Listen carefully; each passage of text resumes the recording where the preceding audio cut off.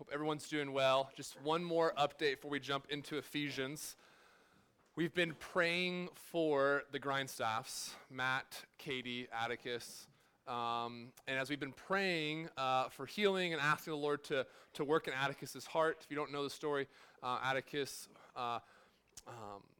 was diagnosed with having a congenital heart defect in the womb, was born, needed heart surgery to try and fix some things. He had that heart surgery. It seems to be successful so far.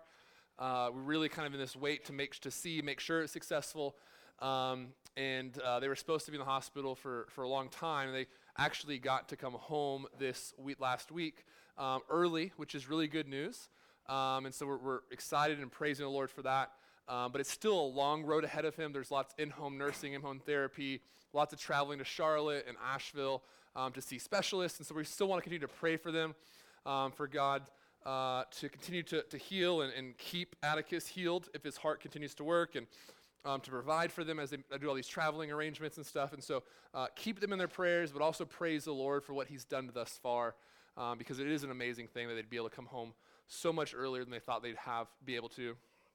Again, continue just to be patient about how you might be able to help. We don't want people showing up unannounced like you might, and probably never do it for any newborn, but Atticus in particular, there's lots of rules about who can hold him and be around him because he has a weakened immune system due to the heart issues.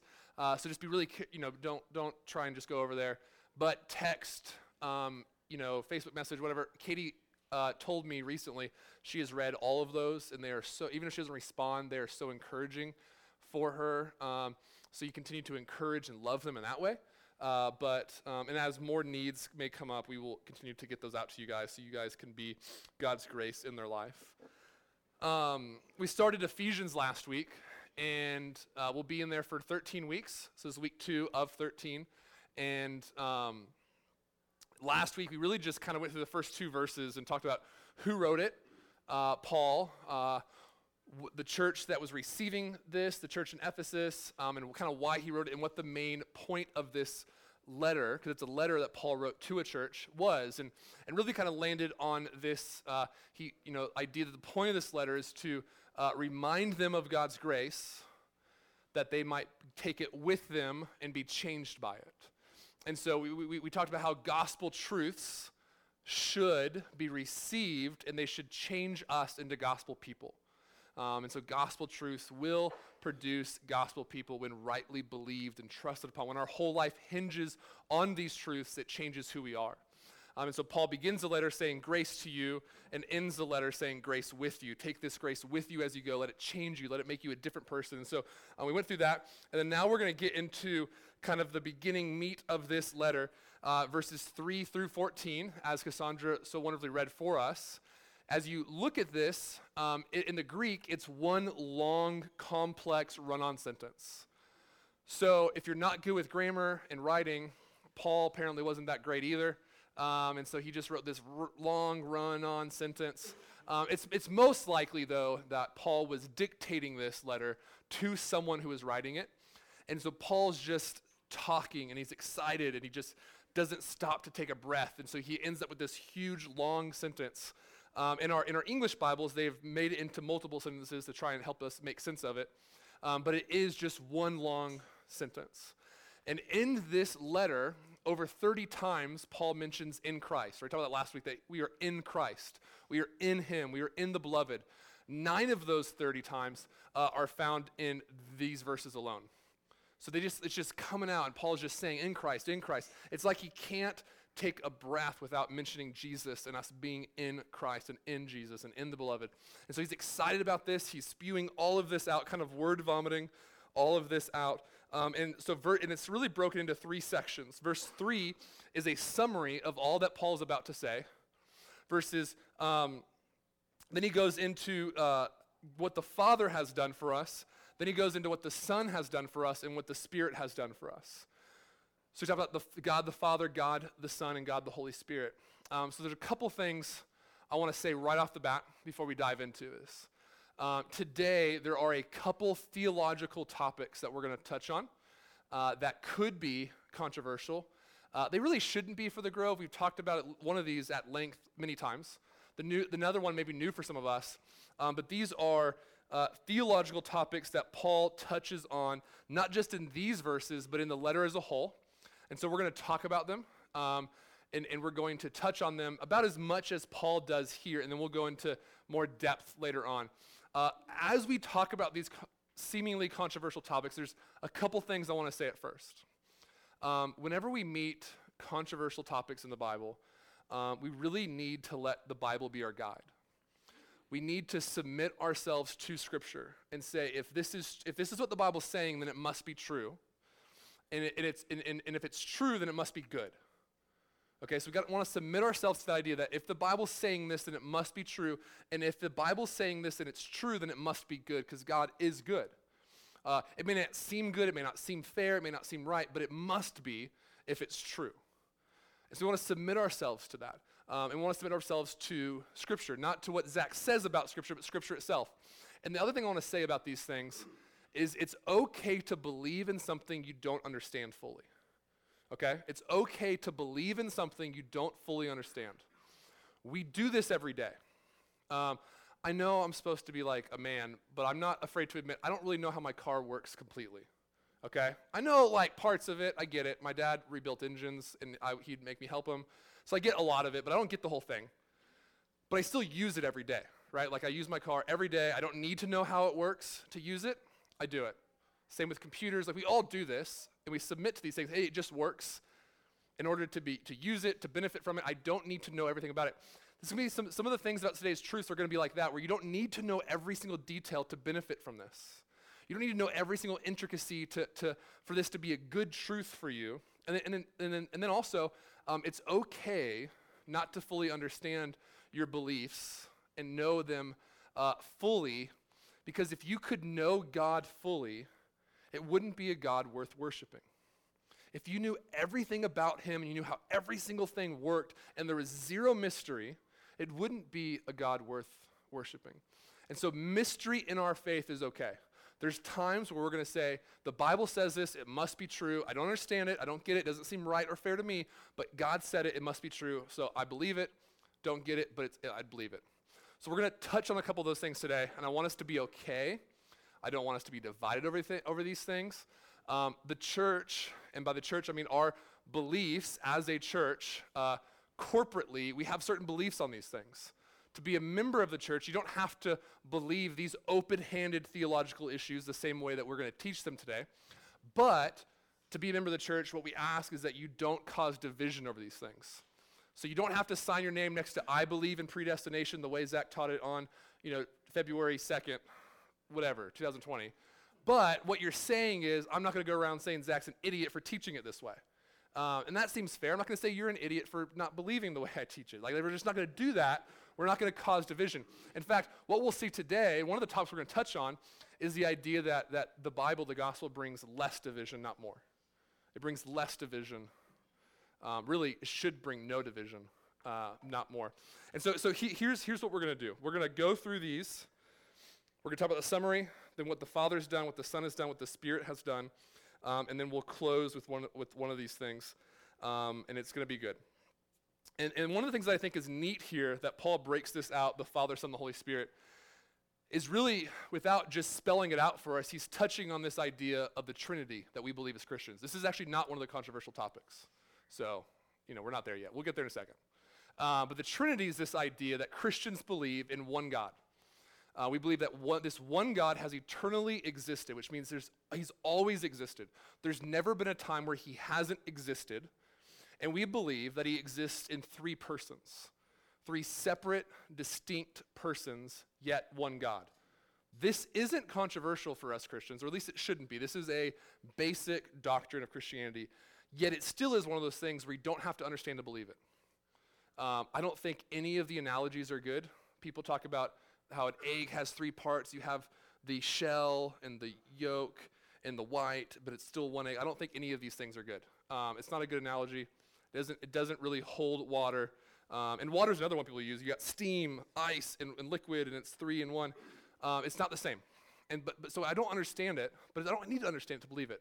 It's clear that we believe in one God, and that God the Father is not God the Son, and God the Son is not God the Holy Spirit, and the Holy Spirit is not God the Father, yet there's one God. You guys confused yet? Okay, good, because that'll make it easier for the rest of the stuff if you're confused already. So Paul breaks this down for us that each one of these persons has a distinct role in our personal salvation, and all of it is incredible news. And so let's get started. In verse 3, he starts this: "Blessed be the God and Father of our Lord Jesus Christ, who has blessed us in Christ with every spiritual blessing in the heavenly places." So he starts off by saying, blessed be to God. Blessed be God. Praising God. Some translations may say praise God. It's really best to be read blessed be God. The reason why some translations make it praise is because it's hard for us to think about us blessing God. And so instead of trying to dive into that, they just change the word to praise. But it really is best translated blessed be to God, that we should bless God because he has blessed us. Yet the way we bless God is different than the way he blesses us. We bless God because he's deserving to be blessed. And God has blessed us, and we're undeserving. So it is different. But so Paul says, blessed be the God and Father of our Lord Jesus Christ, who has blessed us in Christ, there's one of the in Christ, with every spiritual blessing. Paul tells us that we have every spiritual blessing. Not some of them, not a lot of them, not most of them. We have every spiritual blessing in Christ. Every single one. This is a summary of what he's about to say. He's going to go into what some of those spiritual blessings are, but all of the spiritual blessings we have in Christ. For those who are in Christ, you have everything you need to follow God. In you right now. You have everything you need.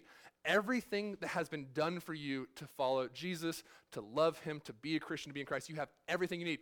You have every spiritual blessing. And Paul puts the word spiritual in here because he knows in 2020, we'll think blessing means more stuff, right? Like that's what he knows, and maybe it's been like that for a long time, but he knows that on Instagram, we're going to put hashtag blessed when we get a new truck, right?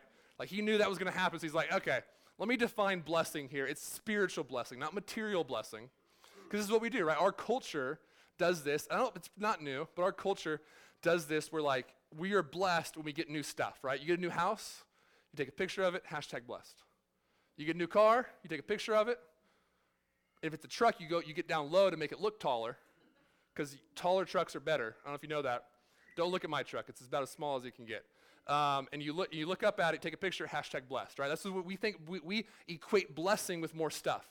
If you have a big truck, I'm not making fun of you. I'm just, maybe a little, but it's fine. You can have a big truck. But that's not what is God's blessing for you. God's blessing for you in Christ is not cars, money, promotions, jobs, even family. It's spiritual. You have every spiritual blessing in Christ. Then he starts off talking about what the Father has done. Every spiritual blessing in the heavenly places, even as he chose us in him before the foundation of the world, that we should be holy and blameless before him. In love, he predestined us for adoption as sons through Jesus Christ, according to the purpose of his will, to the praise of his glorious grace, with which he blessed us in the beloved. So the first spiritual blessing is that he chose us. He chose us. In theological terms, this is called the doctrine of election, that God has elected us, that we are his. He has chosen us. My dad was going through a Bible study recently in 1 Peter, and it talks about election and God's elect in election of his people. And my dad called me just trying to figure it out. He's like, hey, how does like elections in heaven work? Like, did everyone vote? Does just like the Trinity vote, that kind of thing? He wasn't sure what election meant, and it was a totally valid question, because in our culture, we use the term election in regards to democracy. But really the idea of election means just a choice, that you've chosen someone. And so in our democracy, we choose through voting, but the voting isn't actually the election. The election is the choice we made through the voting. God has elected his people. He has chosen them, not through voting. The Holy Spirit, Jesus, and the Father didn't get together and cast 3 ballots and vote on everyone on this earth, but he's chosen his people. He has made them his. This is where things start to get controversial. But it's true. We can just all admit, and we should, if we believe the Bible's true, that God has chosen people to be his. We can get into the hows and whys, and we can start to divide over that. But it's absolutely true that God has chosen people. And this isn't new to the church or to even the time of Jesus in the church. All the way at the beginning, God chose Abram, right? All the way back at the beginning of his plan where he chooses a person to birth a nation. Now that nation will come Jesus, the Savior of the world, right? He has this plan, and he chose Abram. Before that, he chose Noah to start over with, right? So like God choosing people is not new to the New Testament. It's something that's always been happening. And the basis of that choice is not on the people who are chosen. In fact, in Deuteronomy, God will reveal part of the reason why he chose Israel to be his people was because they were the crummiest, smallest, weakest little nation there's ever going to be on the face of the earth. And that would be the best way for him to get the most glory, is if the way that his son would come is through that small, weak little nation. And so even if it was on the basis of those chosen, it wouldn't be anything positive. It'd be because God chooses the weak. He chooses the lowly. He chooses, because he's like, if I'm going to get some glory out of this, I don't want to choose people who could ever say, look at me, look what I've done. I'm going to choose people who could not have a claim to their salvation, could have a claim to their choice, to their election. I'm going to do it all. And so God chose Abram. God chose Israel. And then God in Christ has chosen us. All who are in Christ has been chosen before the foundations of the earth. Before you did anything good or anything bad, if you are in Christ, you have been chosen. You have been predestined to be adopted as sons. Predestined, that you're on this destined path that you would become adopted by God. So here's why it gets controversial. There's tons of reasons, but here's a couple, the big ones. I think the first big one would be, okay, so if God chooses people, but then he doesn't choose other people, that seems unfair, right? That's not fair, as if, really the Bible has an answer for that.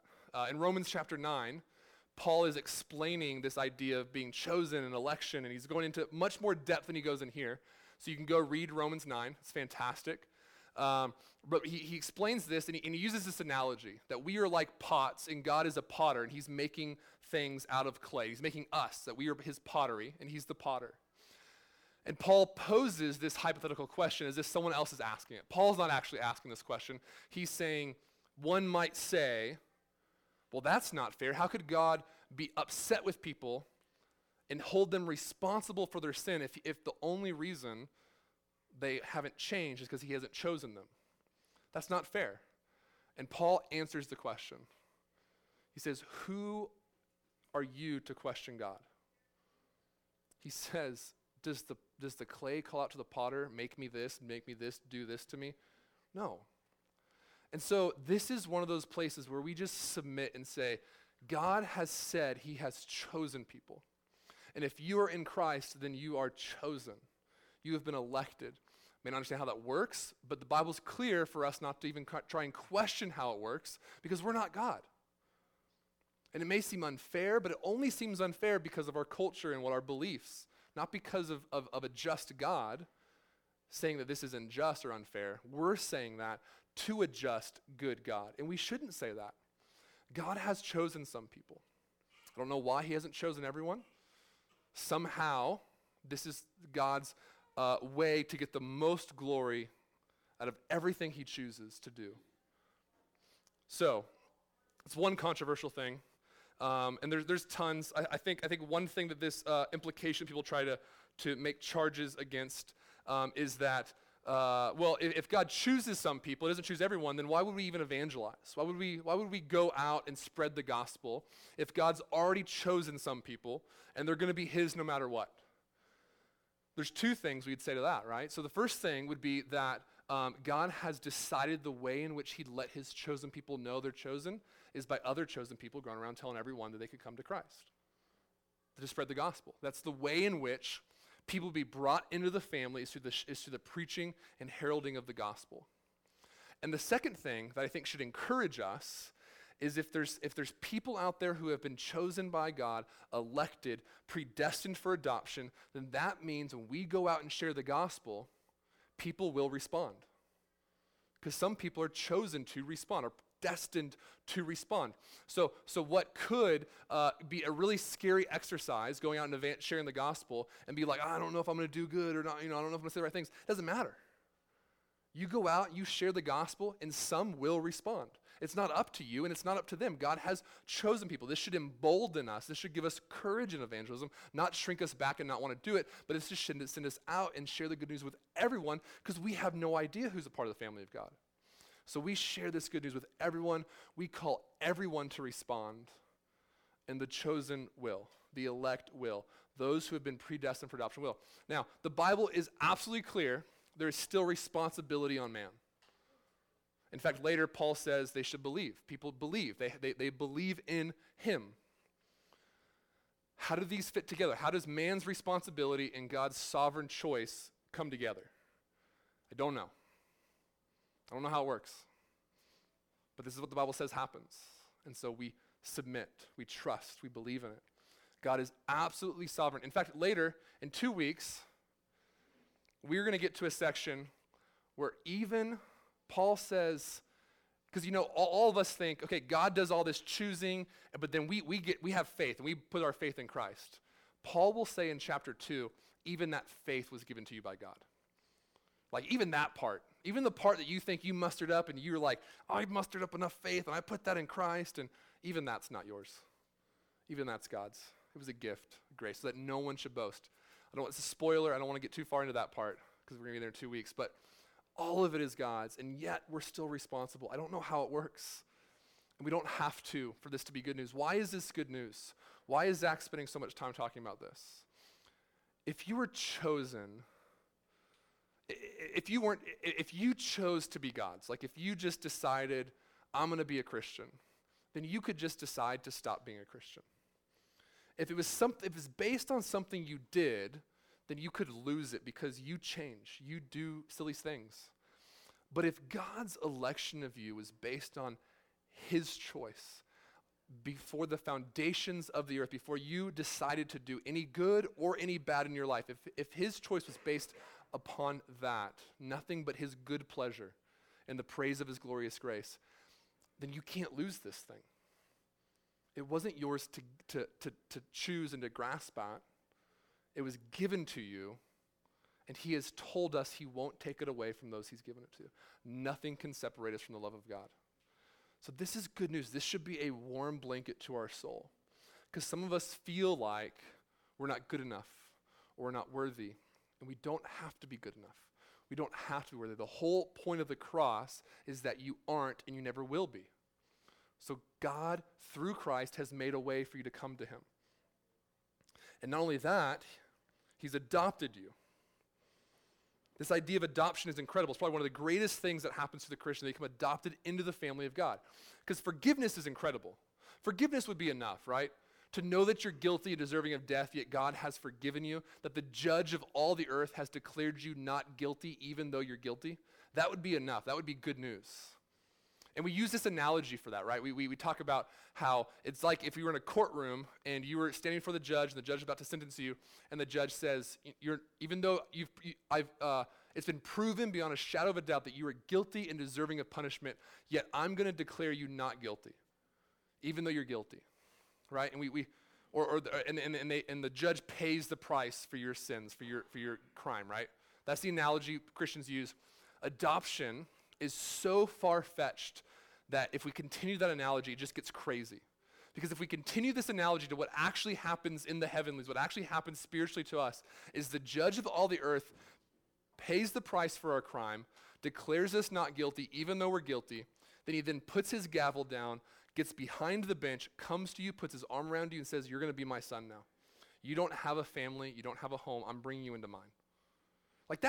We just can't even fathom that because a judge would never do that. A judge should never declare us not guilty even though we're guilty, but he certainly wouldn't just bring us into his home and make us his even though we're an orphan with no family. He brings us into his family. And that's what adoption is, that the God of all the earth, the judge of all the earth, has taken us into his family and made us sons through Jesus Christ, according to the purpose of his will, to the praise of his glorious grace, with which he has blessed us in the beloved. And real quick, I'm not going to spend a lot of time on this. Sons is not something that should restrict this to just men. This is written to the church in Ephesus, so to the church, both men and women. So the idea of that he's saying sons of Jesus Christ is not just to the men, but in this culture, only sons had an inheritance. Only sons inherited things from God or from their father.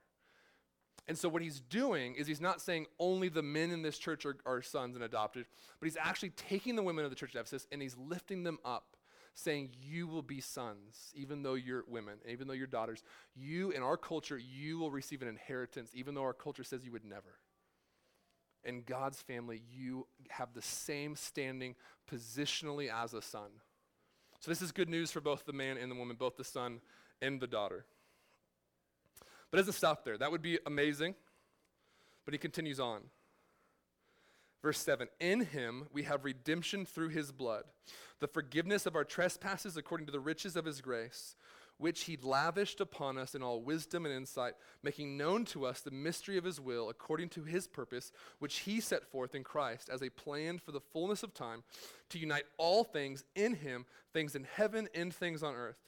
In him we have obtained an inheritance, having been predestined according to the purpose of him who works all things according to the counsel of his will, so that we who were first to hope in Christ might be to the praise of his glory. That was long, but that's what the Son has done. He has redeemed us. We have redemption through his blood, the forgiveness of our trespasses or our sins. This idea of being redeemed or redemption is this idea of being bought back from slavery, that we've been purchased with, it cost something. There was a price to be paid, and we've been purchased out of slavery into freedom. The best example we have of this is in the Old Testament that's really neat, is that you have the nation of Israel who has been enslaved by Egypt. God, hearing the cries of his people, sends a third party, Moses, to free his people from slavery. And through various plagues and through the death of the firstborn sons of Egypt, in addition to lambs for the houses of Israel, that price that was paid frees the Israelites from their slavery and brings them out of slavery into the promised inheritance that God had given them if they'd follow him. And we have this picture. And like that, we have been bought out of the slave. We've been enslaved to sin. Before Christ, we could do nothing but sin. Sin was what we wanted. It was our greatest desire. Even the good that we did was so that we could be recognized for good, which is also sinful. So we could do nothing but sin. And God has purchased us through the blood of Christ out of that bondage, out of that slavery, and into freedom. We are alive in Christ today because of another's blood. Brian Loritz, a pastor in California, shares this story about a terror attack in which these terrorists go into a convenience store and begin shooting everyone in the convenience store. And there was a woman in that convenience store who's tried to escape, and as she's running out of the convenience store, a man standing next to him gets shot and dies and falls on top, knocks the woman over and falls on top of her. And this is gross, but his blood begins to cover her as he dies on top of her. And as the terrorists begin to leave the convenience store, they go and check everyone who's laying on the ground to make sure they're dead. And when they get to her, she is so covered in the blood of the man on top of her that they assume that she's dead, and they don't do anything further, and they walk out of the convenience store. That woman in that store was saved because she was covered in the blood of another. And that is the same thing we have in Christ, that we are saved from our sins, bought out of the slavery of those sins, into freedom, into life with Christ, out of the kingdom of darkness, or at the domain of darkness, into the kingdom of light, because we're covered in the blood of another. It's why we drink wine or grape juice at communion, to remind us that there was a price that was paid, a blood that was spilled, that now we have redemption in that blood and forgiveness of our trespasses. But also, we're no longer the same person that we were. We're new. We're no longer slaves. We are free. We're no longer slaves. We are sons and daughters. There's a great theologian from our early church named Augustine. He's one of our great African theologians of the church from North Africa. He was the bishop of Hippo in the church, and before coming to Christ, he had a sexual issue with sexual sin, and he was just he said he had many, many intimate partners, many lovers, and he had all this sin. And he goes to market one day after coming to Christ, and one of his intimate partners comes up to him and calls out to him and sees him and calls out. And the way she said it back then was, "Augustine, it is I." And Augustine didn't turn and look. And she's, "Augustine, it is I." Still nothing. Third time, "Augustine, it is I." And Augustine turns to her and says, "I know, but it is no longer I." In that moment, Augustine was telling her, "I know who you are. I know who you're calling for. That man doesn't exist anymore. I am new. That old man was crucified with Christ, and I've been made new in the likeness of Christ. I'm no longer that person." And when we've been bought by Christ's blood, we too no longer are the same person we were. All the sins, all the shame that we've felt, that is gone. That has been crucified, been given with Christ, crucified with Christ. We are no longer that person. We are now in Christ. We are a new creation. And so we have been bought with a price to the praise of his glory. And then lastly, the Holy Spirit.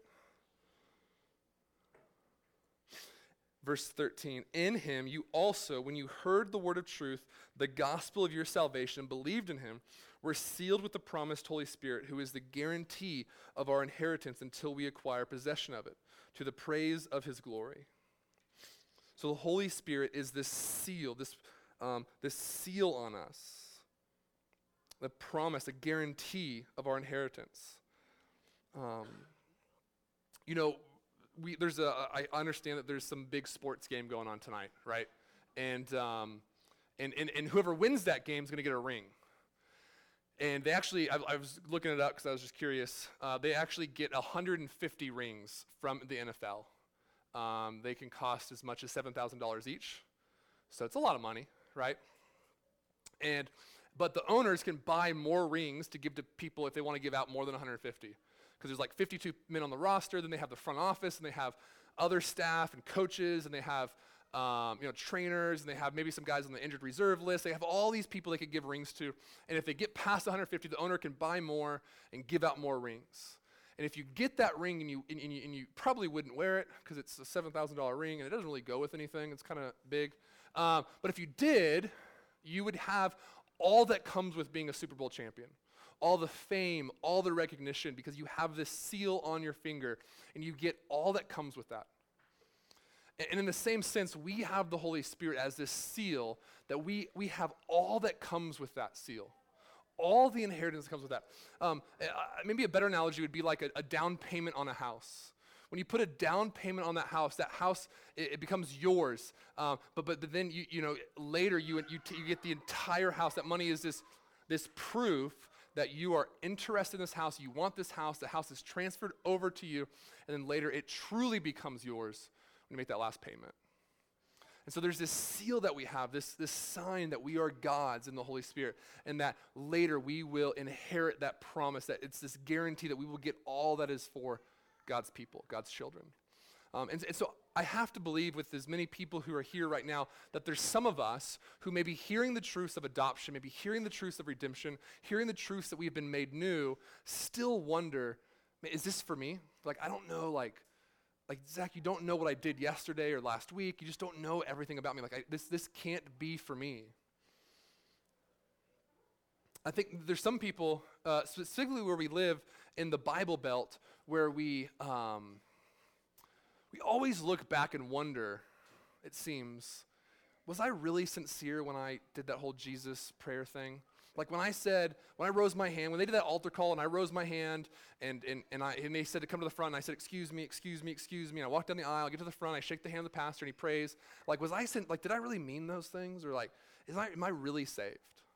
How do I know I'm really saved? I mean, the Holy Spirit is a promise. It's a seal of the promise that's been given to you that you are his. The Holy Spirit is this helper that comes. In Ezekiel chapter 36, it says that I will put my spirit within you and I will cause you to walk in my ways. It's this promise of the Spirit that's going to come and cause you to follow Christ. So you know you have the Holy Spirit if you have this desire to follow Christ, that you want to follow Christ. If you are following Christ, then you have this seal that you are his, and you will follow him the rest of your days. And so here's the question. I think too often, this is straight from a book by J.D. Greear called Stop Asking Jesus Into Your Heart, which is a really good book. It sounds like it's not a good book. You feel like maybe I should keep asking Jesus. He says, stop asking Jesus in your heart. Just stop it. Here's why. We need to stop looking back and wondering, was I really sincere enough? Did I really mean it when I asked Jesus into my heart, if that's even a thing? It's found nowhere in the Bible, by the way. But when I asked my heart, was I sincere enough? And the question, that should not be our question. Our question should be, are you currently following Jesus? Like, do you have a desire? I know you're not doing it perfectly. I know you're failing and you're falling, but is there a desire in you to truly follow Jesus? And here's a quick test. Like, when the Bible contradicts what you want to do you want to do what the Bible says? Or are you just like, nah, I'm going to leave that part out. I'm not going to do that. Like, I know that's crazy. Or do you truly submit to the Word of God, submit to Christ, and you want to follow? You fail, you mess up, you make the wrong choices, you sin still, but you want to follow him. We need to stop looking back and saying, did I ever decide to follow him? Because you can look today, and if today you're following him, then you know at some point you decided to follow him, right? It's that responsibility. It says in here that you believe in him, you have the inheritance. So if you at some point believed, then that means you'll still currently be believing. So do you currently believe? Is your life still currently hinging on the gospel? JD talks about like a chair. Like all of you right now in front of me are sitting in a chair. It would be silly for you to wonder and contemplate if you ever sat down in that chair, right? Like, because at some point, you had to have sat down in that chair, or else you wouldn't be sitting in that chair. So if at some point you sat in that chair, you're currently sitting, and if you're currently sitting, that means at some point you sat down. So stop trying to pick the day you sat down and just rest in the fact that you're sitting. Stop trying to look back like when, like, can I be honest with you guys? Some people like write in their Bible like the day they got saved. I have no idea the day I got saved. It was sometime in high school. There was a day I wasn't following him, and then someday I woke up and I was like, I'm following Jesus all of a sudden. I don't even know when that started. I don't know. I didn't want to back then, and now I do. So I don't know when it wasn't like this grand moment, like where the heavens opened up and an angel came down and was like, you're saved. We're all happy and rejoicing up here. It wasn't a thing. And some of us have, maybe not the angel part, but some of us have like a date where and that's great. I'm not saying you shouldn't know, but you don't have to. If you have the seal today, at some point you were sealed. We don't need to figure out when that was. Just rejoice that you're his today, that you want to follow him today, that you're following him today. This is the promise, and if we have that, then we have the seal. Excuse me. Okay. One last controversial thing, and then we'll close. This is the one that's probably going to get me in trouble, because this may be new to some people. The predestination thing, you guys pretty much know where I stand on that. All you have to do is look at some of our books over there. This is in the text today, and it's going to come up in a couple weeks even heavier. And I want us to get us started thinking this way, because I don't want it to be a surprise for us, okay? I'm going to share an article later today on Facebook, and I can text it out too if you don't have Facebook, to try and help us understand this further. But if we go back and read, there's an overlap between the redemption part and the seal part that I think is really important for us. Starting in verse 12, it says this, so that we who were the first to hope in Christ might be to the praise of his glory. So Paul is Jewish, and Paul is writing to a church that's not in Israel. It's a church that's full of Roman people and Greek people. Like it's not in Israel. So he's not writing to Jews. He's writing to the Gentiles, okay? But he's a Jewish guy writing to the Gentiles. So in this the first to hope in Christ, he's talking about him and his fellow Jewish brothers who have believed in Christ. We, who were the first to hope in Christ, might be to the praise of his glory. So he's talking about we, him and his Jewish brothers.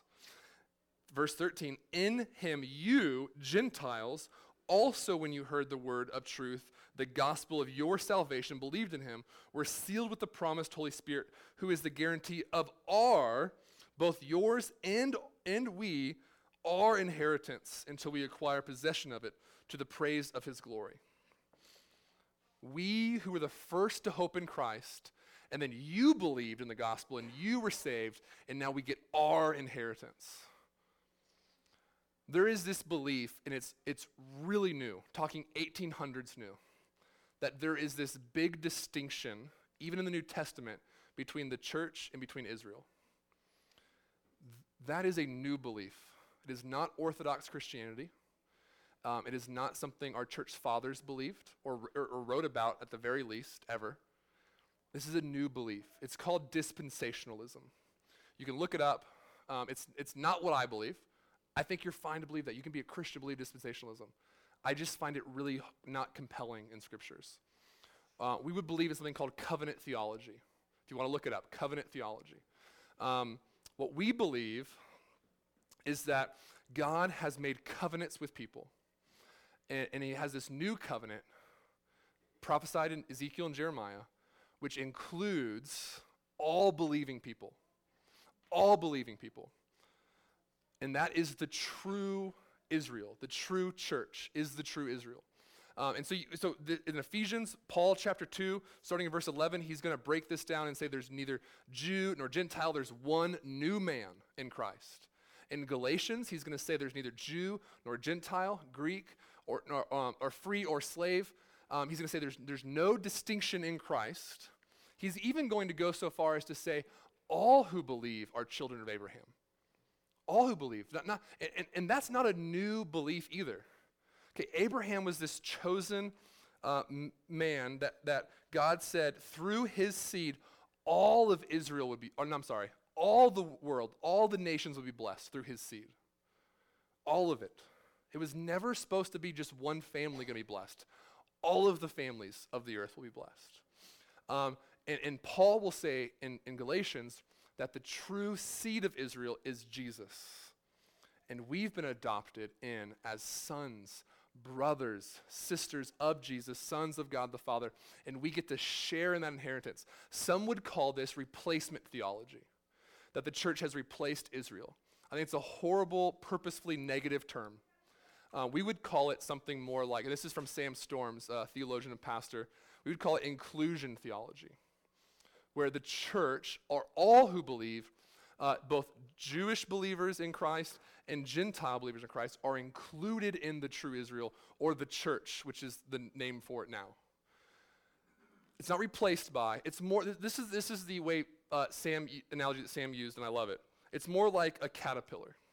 You have a caterpillar, it's really a caterpillar, and then it goes into a cocoon, and it comes out a butterfly. The caterpillar was not replaced. It's just in a truer form of what it was always meant to be. The church does not replace any believing Jews. So replacement theology is not a good term. What happened is God has included all people into his family. He's extended the invitation to all tribes, all nations, all tongues to come into his family and to be part of his family called the church. All who would believe. And I know this might be new for some of us, but honestly, the other belief that there's this distinction, and that's actually new to the church. It's only a couple hundred years old. You can go look it up. I encourage you to. We'll dig a little deeper into it in a couple weeks. But this is incredible news for us because, especially in this time, there was this distinction between, even within the church, erroneously, there's this distinction between Jew and Gentile that Paul was combating. Jews were seen as like this varsity Christian, like big time, like you're God's chosen, and the rest of us are like little stepchildren who like kind of get a piece, get scraps from the table. So Paul's fighting to say, no. That's not how this works. We are one in Christ. We share in the inheritance. And it was never meant to be just some small piece of land in the Middle East. God's kingdom is going to come for the entire world, not just one piece of land. And here's the reason why this is important for us today. You got to hear me say this. You have more in common with the Jesus-believing Palestinian than you do with the non-believing person of Israel. In a love for Israel that would forsake your brother in Palestine is sinful. and it is missing the point of the church. And we've got to understand that we are the church. Ethnicity, where you come from, I'm not good at talking. Where you come from does not matter. God chose Israel to bless the entire world. And we're seeing that today. People from every tongue, every tribe, every nation worshiping God as one. And we get to see that. And then one day we will share in that inheritance when Christ comes and sets up his kingdom over the entire earth, and we get to rule and reign as sons and daughters of Christ with him forever. This is incredible news. This should cause us to worship, that we get to be a part of something so bigger. We have this destiny, that we've been predestined to be a part of this huge, grand plan to consummate all things and to make all things right, to make all things the way they were always supposed to be. We get to be a part of that. No matter where you're from, no matter where you were born, you are welcomed into the family of God to be a part of this one people, this new humanity. There's no longer distinction between Israel and the church. That true Israel and the true church are one and the same. And the church is a fulfilled, complete Israel. And we see this. This isn't new. One last thing I'm going to say, and then we'll close. This isn't new.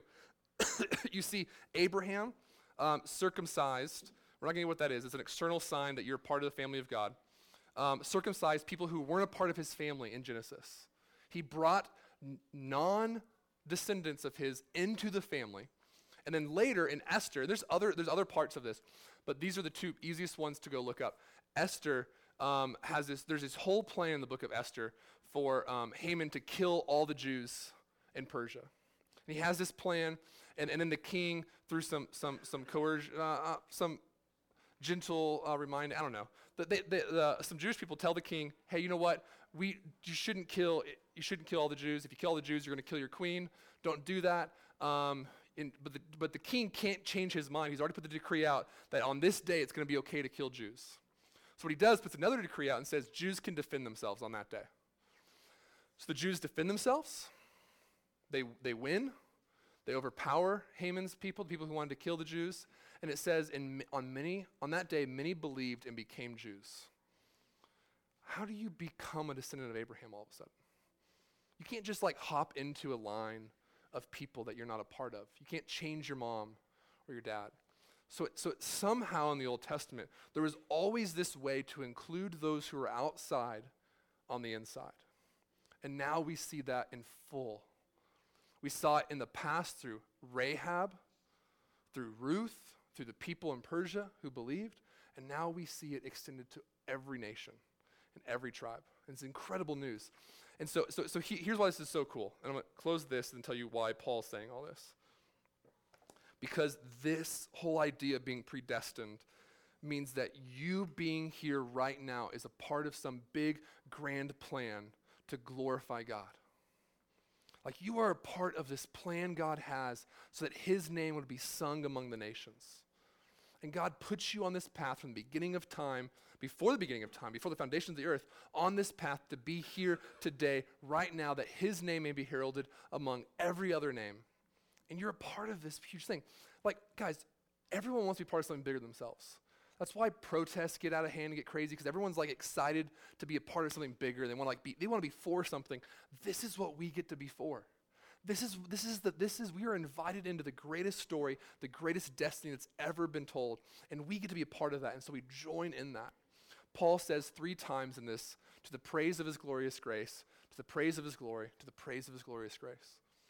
All of these truths, our adoption, our being chosen, our being redeemed, our being sealed, and our inheritance being a guarantee for us, no matter where we're from, all of those things should make us erupt in worship and praise this God who's done all this for us. God the Father, God the Son, and God the Holy Spirit. And so this is Paul's purpose. He word vomits all this out at the very beginning of his letter so that we might rightly see all that God has done for us and praise his name. And praise his name. And so that's what we do this every Sunday. We praise his name. And so we're going to transition to a time where we sing and praise him. We're going to sing, We're going to eat and drink to remind us of the cost of our redemption and thank Christ for that. If you're a member of the Grove, you can give. It's up here on the bar. If you're a guest with us today, this isn't me asking you to give. We're so glad you're here. We pray that this would be a gift to you, this gathering. But we want to praise God together. So as we go into this, let's sing, let's praise, let's rejoice in all that God has done for us in Christ and that we get to be in Christ. Let's pray. Father God, I thank you so much for your word. I thank you for this letter. God, I pray that as we dig deeper and deeper into these truths, that you would illuminate them for us, that we might know you and what you've done for us more deeply. And God, I pray that would cause us to praise you, that would cause us to worship, and cause us to be people who are changed, living for your glory. I love you, God. I pray this in your Son, Jesus' name. Amen.